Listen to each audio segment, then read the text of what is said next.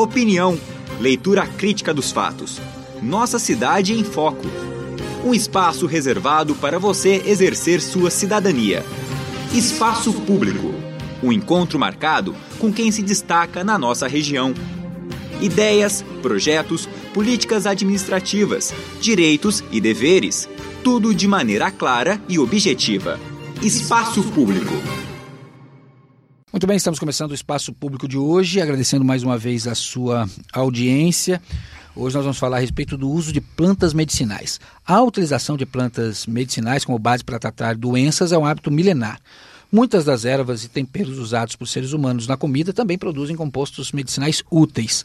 Para falar sobre esse assunto, nós vamos conversar com o professor Roberto Furlan.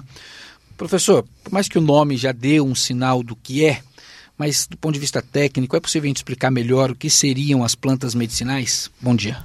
Bom dia. Primeiro agradecer o convite, né? Muita honra. É importante alguns conceitos, né? Por exemplo, quando se fala fitoterapia, é o uso das plantas no tratamento, na prevenção de doenças, né? Não confundir com homeopatia. Então, quando se fala de que você utiliza um fitoterápico, é um produto obtido em farmácia, que tem as mesmas qualidades de um medicamento sintético. E em casa se faz os produtos caseiros, né? Então, essa diferença é importante.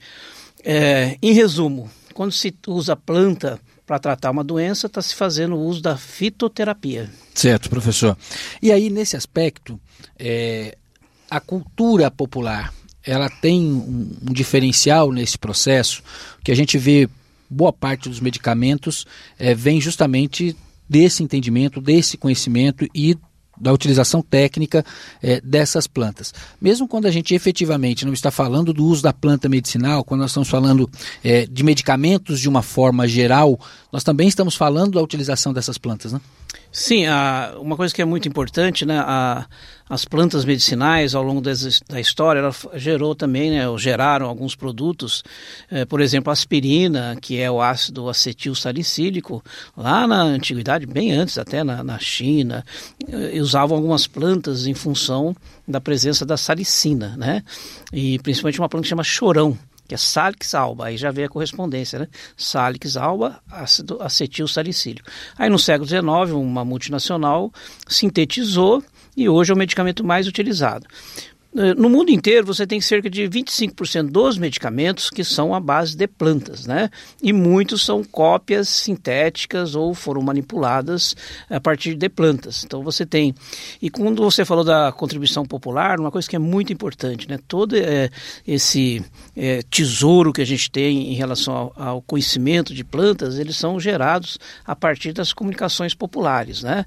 Existe até às vezes uma falta de resgate, uma falta de recompensar adequadamente essas pessoas que geraram essas informações, né? Existe essa discussão ideológica, né? Por exemplo, às vezes você tem um medicamento que gera milhões, né? Para você ter uma ideia, 2 produtos brasileiros, genuinamente brasileiros, que eram de origem da cultura indígena, uma que causava vômito, então era importante quando se tinha intoxicação alimentar, que é uma planta que chama poaia, e a partir dela um medicamento que chama emetina, né, que dá o efeito emético, o efeito de vômito.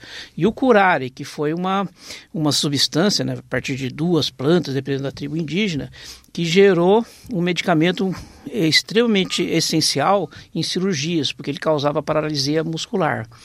As etnias, quem originou essas informações não teve praticamente recompensa nenhuma, né? Então tentou-se fazer algumas formas de compensar. Por quê? Porque 80% a 90% do que a população fala, quando existe assim uma contínua informação, né? Você vai chegar lá na comunidade, você vê que muitas pessoas repetem para o mesmo uso, para diurético, etc. A ciência acaba comprovando. Tem até alguns artigos que demonstram que cerca de 70%, 80% da informação popular acaba sendo comprovado cientificamente. Certo. Quais seriam as plantas medicinais mais utilizadas? As mais importantes, elas não são nativas, né? A gente tem que levar em conta que a ciência brasileira ela é relativamente recente, né? Nós não temos, do ponto de vista da fitoterapia, dos medicamentos à base de planta, nem 100 anos, ao contrário da Europa, né? Então, se a gente for elencar um dos 10 produtos mais vendidos, né? quase todos eles são asiáticos, né? Então pega lá, por exemplo, a ginkgo biloba, que é um medicamento usado muito para vasodilatador, circulação. Hoje eles estão até estudando de associar a ginkgo biloba com um medicamento sintético para reduzir os efeitos colaterais, mas tem que ser muito cuidadoso, né? Porque os dois podem dar uma super resposta, né? Causar hemorragia. Então você pega a ginkgo biloba, o ginseng, jaborandi. O jaborandi é nosso, né? Só que a gente tem aquele probleminha, nós exportamos jaborandi e compramos um medicamento à base de pilocarpina, né? Tem esse detalhe. Aí você pega a valeriana, que é um dos principais medicamentos para ansiedade, para depressão, o hipérico. Tá? Então você tem camomila, calêndula, que são plantas que a gente conhece aqui no Brasil, também são de origem europeia. Então você tem só exemplos quase assim das 10 mais vendidas. Praticamente todas elas são do exterior. Tá, elas originalmente são do exterior, mas nós já conseguimos adaptar à nossa realidade muitas dessas plantas, né? Elas já são cultivadas naturalmente aqui, inclusive como se fossem nossas, né? Sim. Não, então, mas aí tem outro probleminha. Se a gente for ver a nossa balança comercial, a nossa exportação de produtos, ou matéria-prima, ou de plantas medicinais, é bem menor do que a gente importa. Então a gente sempre tem uma questão negativa com relação à balança comercial quando se trata de plantas, ou seja, nós temos a maior biodiversidade, a maior riqueza de plantas, cerca de 25% da flora mundial está no nosso país, e mesmo assim nós temos temos maior importação de plantas para medicamentos, para culinária, do que exportação.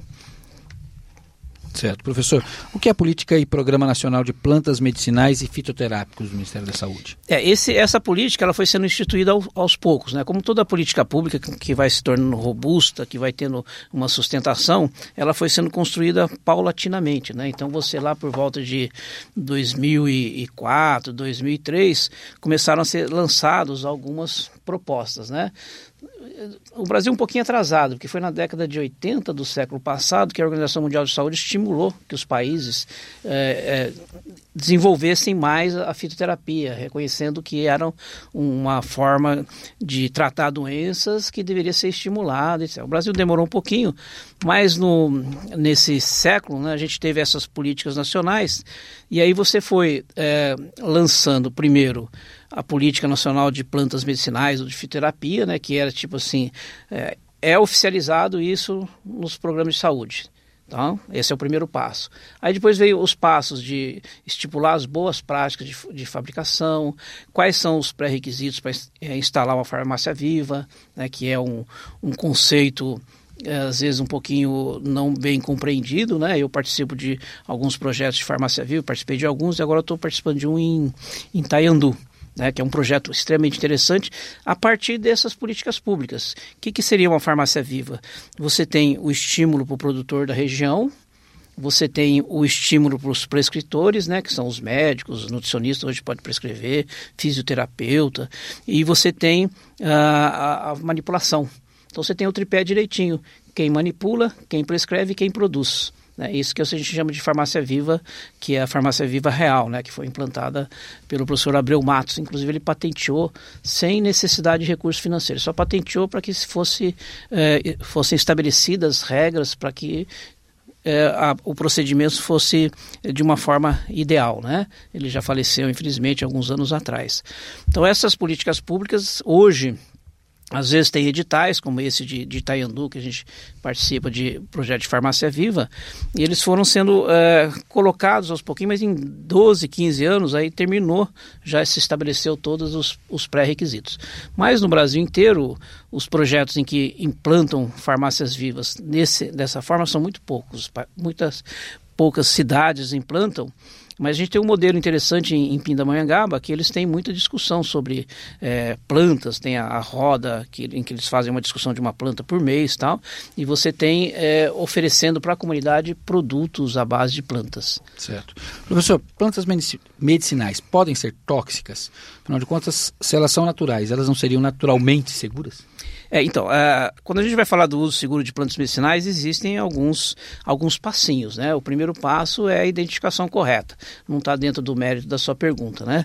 Mas o segundo passo é que, assim, a planta, se ela é muito eficiente, ela tem que ser usada por rigor, porque senão ela sobrecarrega o órgão que ela está sendo utilizada. A gente brinca até com o aluno está lá bebendo muita água, pergunta, quando você bebe de água? Eu bebo 2, 3 litros só. Também não pode exagerar, né? Porque o seu rim tem um limite de trabalho. Então, quando você vai tomar uma planta que tem um efeito diurético, não pode exagerar, mesmo que você percebe o dente de leão, quebra-pedra, chapéu de couro, que tem efeito diurético. Se você usar de forma excessiva, por mais que ele estimule, às vezes até expelir o cálculo renal, ele acaba sobrecarregando.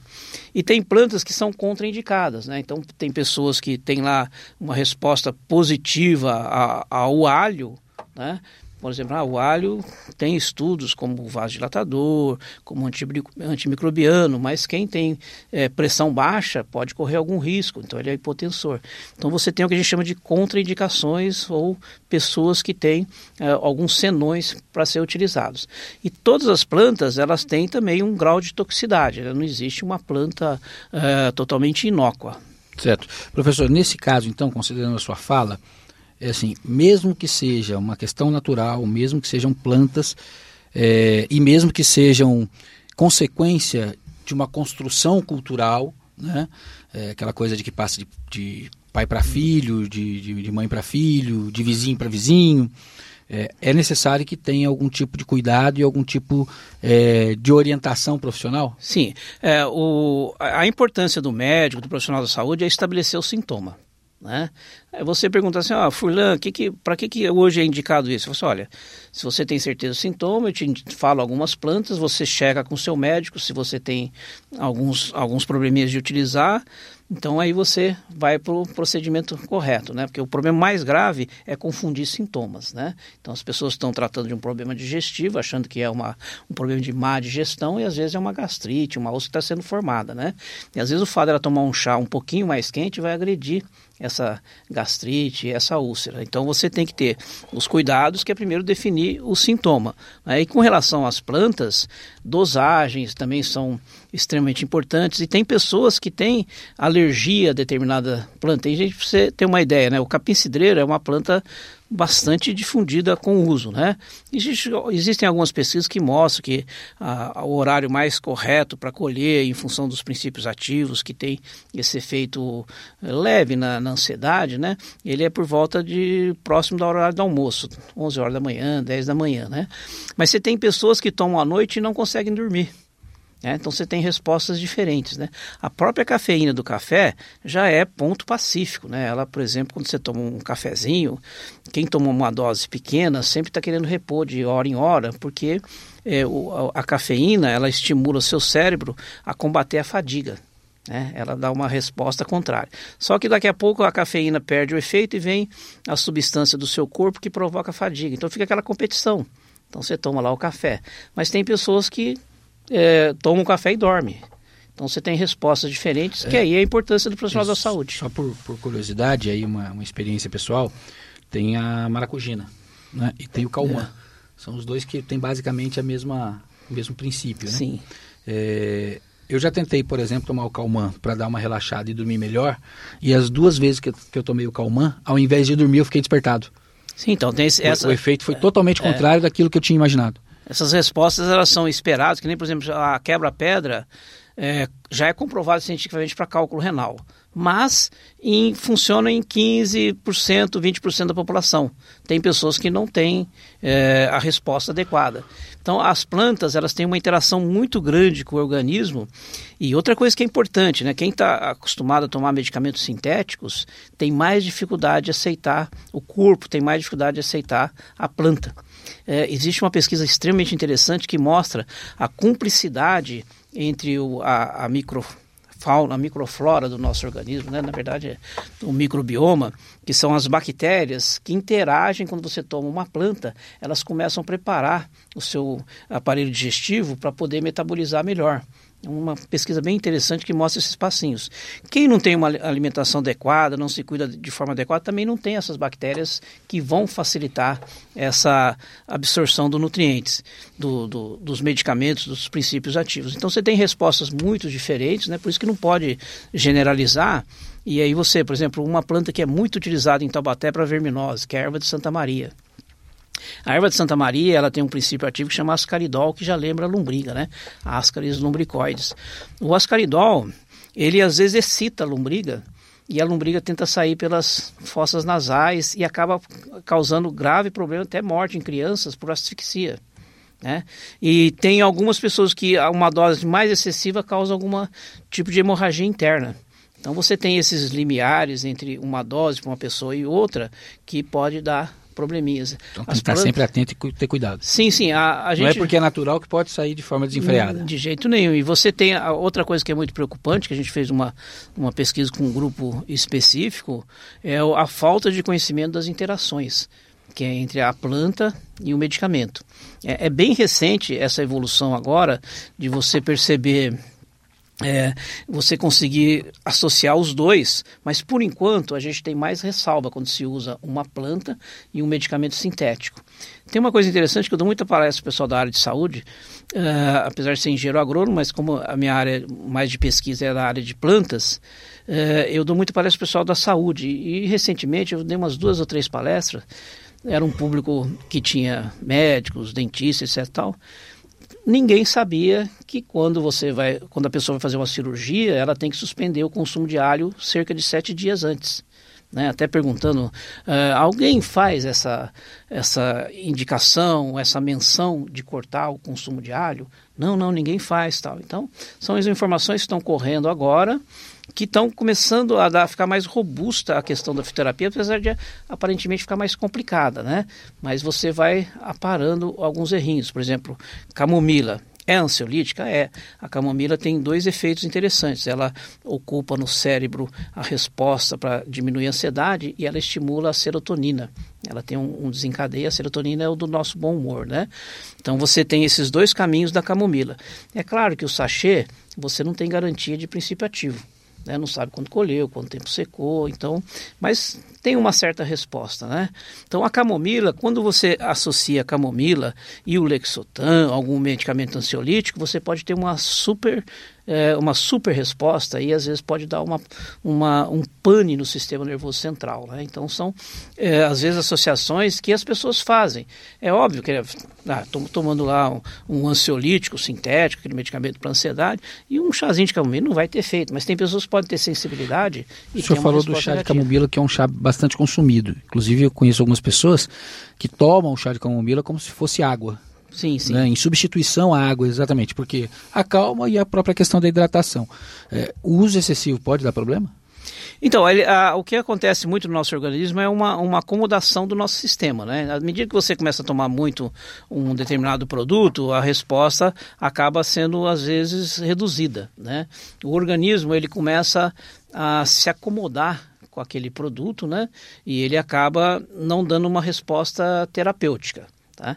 Então, por isso que quando se toma lá um chazinho de camomila com forma constância, que tem essa resposta, tem 2 respostas, outra interessante que é recente, que ele diminui a acidez do estômago, mostra direitinho lá a redução da acidez, diminuindo a produção de hidrogênio, que é o que acidifica. Então, se você começa a tomar de forma contínua, o corpo começa a assimilar como se fosse um alimento. Aí não tem uma resposta, por exemplo, alguém que está muito ansioso, vou experimentar um chazinho de camomila. Essa primeira vez que ele toma, a resposta é muito maior do que depois. Isso, às vezes, é do organismo, da própria pessoa, porque senão você teria, por exemplo, algumas bebidas que são tradicionais, se elas têm aquela potência de resposta, o organismo da pessoa ia acabando sendo sobrecarregado, né? Certo. Professor, como em qualquer área, nós temos aí as chamadas fake news. No caso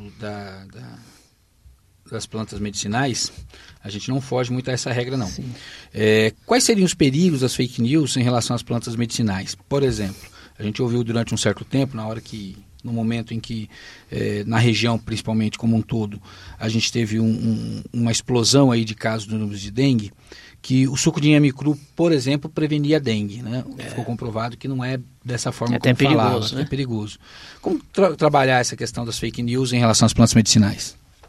Então, a primeira importância é o profissional da saúde abraçar essa ciência, né, e começar a estar dando resposta ao paciente. Hoje o paciente ele quer saber, às vezes, o porquê está tomando medicamento, se tem alguma alternativa natural.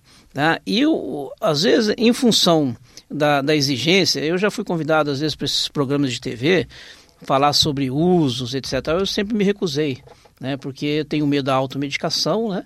E também por não ser um profissional específico da área, né? Mas o que acontece? Às vezes você vê na televisão, ou nos jornais, ou nas redes sociais, a propagação de uma informação errada, já começando com a identificação, né? Então a identificação não é fácil. Você fala manjericão, que tem problema respiratório. São mais de 200 tipos de manjericões. Uns com aroma de manjericão, né, tradicional, do molho pesto, etc. e tal, e alguns que têm cheiro de limão, tem cheiro de anis, que são usos diferentes. Você fala hortelãs, tem hortelã que é para giar de ameba, tem hortelã que é para ascaris lumbricoides. E a população, a primeira fake news é quando ela começa a usar o nome popular. Né? Então, a planta tal é para isso. E aí a pessoa imagina em casa, bom, a pessoa falou, sei lá, por exemplo, que foi, que é comum, né? Boldo do Chile. Mas não tem boldo do Chile no Brasil, né? E aí ela vê boldo do Chile, vai lá, consulta no Google, onde for lá na internet, vê lá a dosagem e pega aquele boldo que tem em casa, que é de folha veludada, e usa como se fosse. As próprias grandes mídias, etc., também cometem erros de identificação, né? Eu já vi erros gravíssimos. E aí começa a fake news, né? Que a pessoa imagina que é aquela planta que tem aquele nome, então deve ser a que ela tem em casa, e às vezes não tem nada a ver. Então você começa com fake news com relação à identificação, essa que você falou do inhame, que tem receitas milagrosas, se você for lá ver no YouTube, nas redes sociais, você vai ver que cura tudo, né? Ninguém teria problema de saúde, e não é bem assim, né? Quando às vezes uma pessoa com câncer já avançado procura atendimento, você não pode dar... procura lá que você vai ver lá a babosa, a veloz, outras plantas que você vai tratar. Não trata, né? Não, se fosse tão fácil assim, se teria se propagado de forma acentuada. Planta tem eficiência, mas tem a forma correta, tem a forma de identificação que deve ser seguidas e tem a questão dos sintomas. Certo, professor. Para a gente poder encerrar, é possível cultivar algumas dessas plantas em casa? Como e quais cuidados? Então, as plantas medicinais, você pode fazer um jardim para a própria família, né? Então, você pode ter, assim, aqueles kitzinhos, que são as plantas que são mais seguras, de uso até milenar, né? Vamos supor, a família tem muito problema digestivo, mas tem problema de ansiedade, a gente está falando muito da ansiedade, que hoje é comum, né? Toda hora você está vendo as pessoas um pouquinho mais aflitas, né? Com relação à própria situação. Então, olha lá, tem uma mudinha de melissa, a melissa verdadeira, né, que é uma plantinha pequenininha, parece com hortelã, que tem estudos que mostram que o extrato aquoso, que é o chazinho feito em casa, tem efeito para ansiedade, uma hortelã, né? O que ela vai precisar, e aí que é complicado, às vezes que é problema diurético, e as plantas para diuréticas são mais de meia sombra. Então ela pode fazer um jardim específico, mas ela vai ter que ter essas exigências. As plantas para ansiedade, quase todas elas são exigentes em sol. Então vamos fazer planejar aqui agora um jardim para os ansiosos. Aí o que eu teria lá? Camomila, só que a camomila você planta no outono, ela fica lá alguns meses, depois ela vai rebrotar, porque as sementes caem no chão, rebrota. Aí você tem a própria melissa, capim-cidreira, a melissa que é tradicional no vale, hortelã, o alecrim, que tem estudos para ansiedade, tem alguns problemas, algumas pessoas têm problema cardíaco, tem que ter um certo cuidado. Queria um jardim para hipertensão, aí vem de novo, aí você faz lá um alho, que é uma planta comum pela população, mas aí é difícil, né? Você tem que plantar na época adequada, né? Na época do primeiro semestre, por volta de abril, maio, e aí você vai ter um período, mas você pode guardar e usar. A própria falsa melissa, que o pessoal no Vale chama muito de melissa, que dá uma florzinha meio lilás, também é para hipertensão. Então você consegue fazer alguma coisa relacionada à família. Coisa bem simples. Bem simples, facílimo de cuidar. Mas sempre é bom ter uma certa orientação. Uma coisa que eu acho extremamente importante, né, quem estiver ouvindo, fazer um jardim de temperos. Existe uma pesquisa interessante também. O nosso DNA ele é meio protegido por um negocinho que chama telômero. Né? Quando a gente vai ficando mais velho, esse telômero vai sendo desgastado e o DNA vai ficando desprotegido.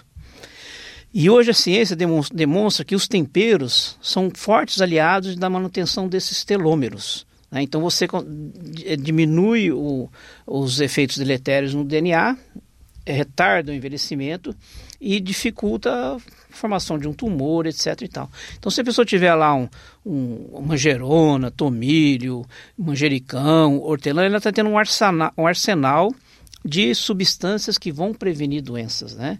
E a única exigência é que elas querem muito sol. E você tem um cuidado meio intermediário entre hortaliças e plantas espontâneas, né? Não pode molhar muito, você tem que fazer uma condução de uma forma mais tranquila, sem mimar muito. Perfeito. Professor, eu gostaria de agradecer a sua participação. Acho que é um assunto bastante interessante, que a população tem aí uma certa visão, uma certa preocupação em saber mais. Obrigado. Não, eu que agradeço, de novo, uma honra estar aqui, né, e agradecer a oportunidade. Muito bem, conversamos com o professor Marcos Roberto Furlan. Chegamos ao final do Espaço Público, agradecemos mais uma vez a sua audiência e desejamos a todos um ótimo dia. Espaço Público.